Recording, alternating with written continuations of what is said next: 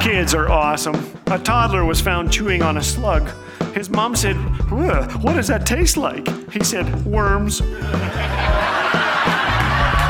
Thanks for joining us today. You're listening to Laugh Again with Phil Callaway.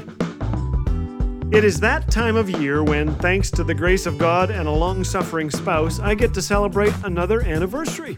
It's gardening time too. The zucchini is completely out of control. They are the size of speedboats now, and I've started sneaking them over to the neighbors' porches, leaving them there and just running. You know how to tell you have no friends, don't you? You have to buy zucchini in September. Well, thanks to our garden, most of what we've eaten the last while has been picked 50 feet from our table. We strain most of the bugs out and enjoy fresh peas and carrots and squash and kohlrabi, something that should never be planted, let alone eaten.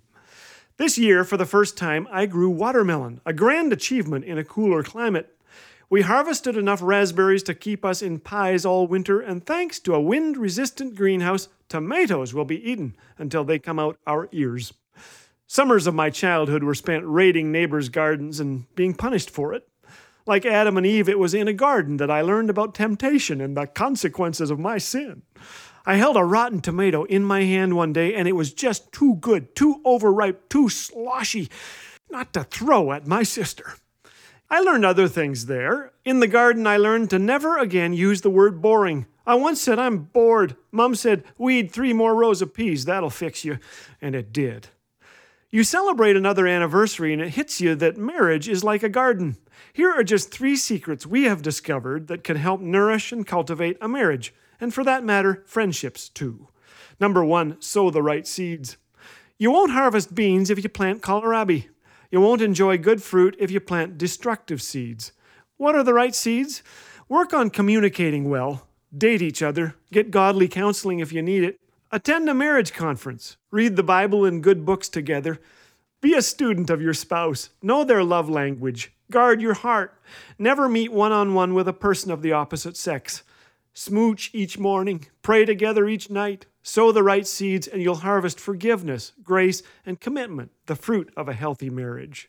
Number 2, yank out weeds by the roots. Weeds like selfishness, pride, anger, and lust strangle the good stuff, and the zucchini too. The minute you see one of these weeds, murder it. Sometimes you'll have to get down on your knees to do this. Humility in relationships goes a long way. Say, "I'm sorry. Please forgive me." Early in our marriage, I watched the weed of unforgiveness choke healthy behaviors. Bitterness and contempt thrived. My wife felt unloved, and respecting me was hard. I withheld love, and it became a destructive cycle. So say adios to past mistakes, to guilt trips, payback, and I told you so. Yank these weeds out by the roots.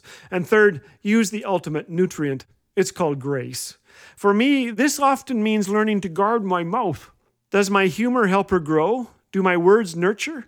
Do I complain about or belittle my spouse to others? Do I roll my eyes or give the cold, silent treatment? Stop it. Sowing careless words can leave scars that last years. So build through encouragement and watch your spouse grow. Our marriages should be a picture of Jesus and His church. In the ultimate act of grace, He laid down His life for us, offering undeserved favor. In more than 35 years, I have blown it too many times to count. We are together by the grace of God alone and because of 2 words, repentance and forgiveness. Nutrient number 1 in the marriage garden is grace. So spread it around liberally today, like zucchini. Monthly donations through the 1119 Fellowship provide a stable source of funds for the Laugh Again ministry, so it can continue to share the message of hope and joy to anyone who encounters this ministry on radio, podcast, Laugh Again TV, or by visiting the Laugh Again website. To become a monthly donor, visit laughagain.org. Laugh Again, truth bringing laughter to life.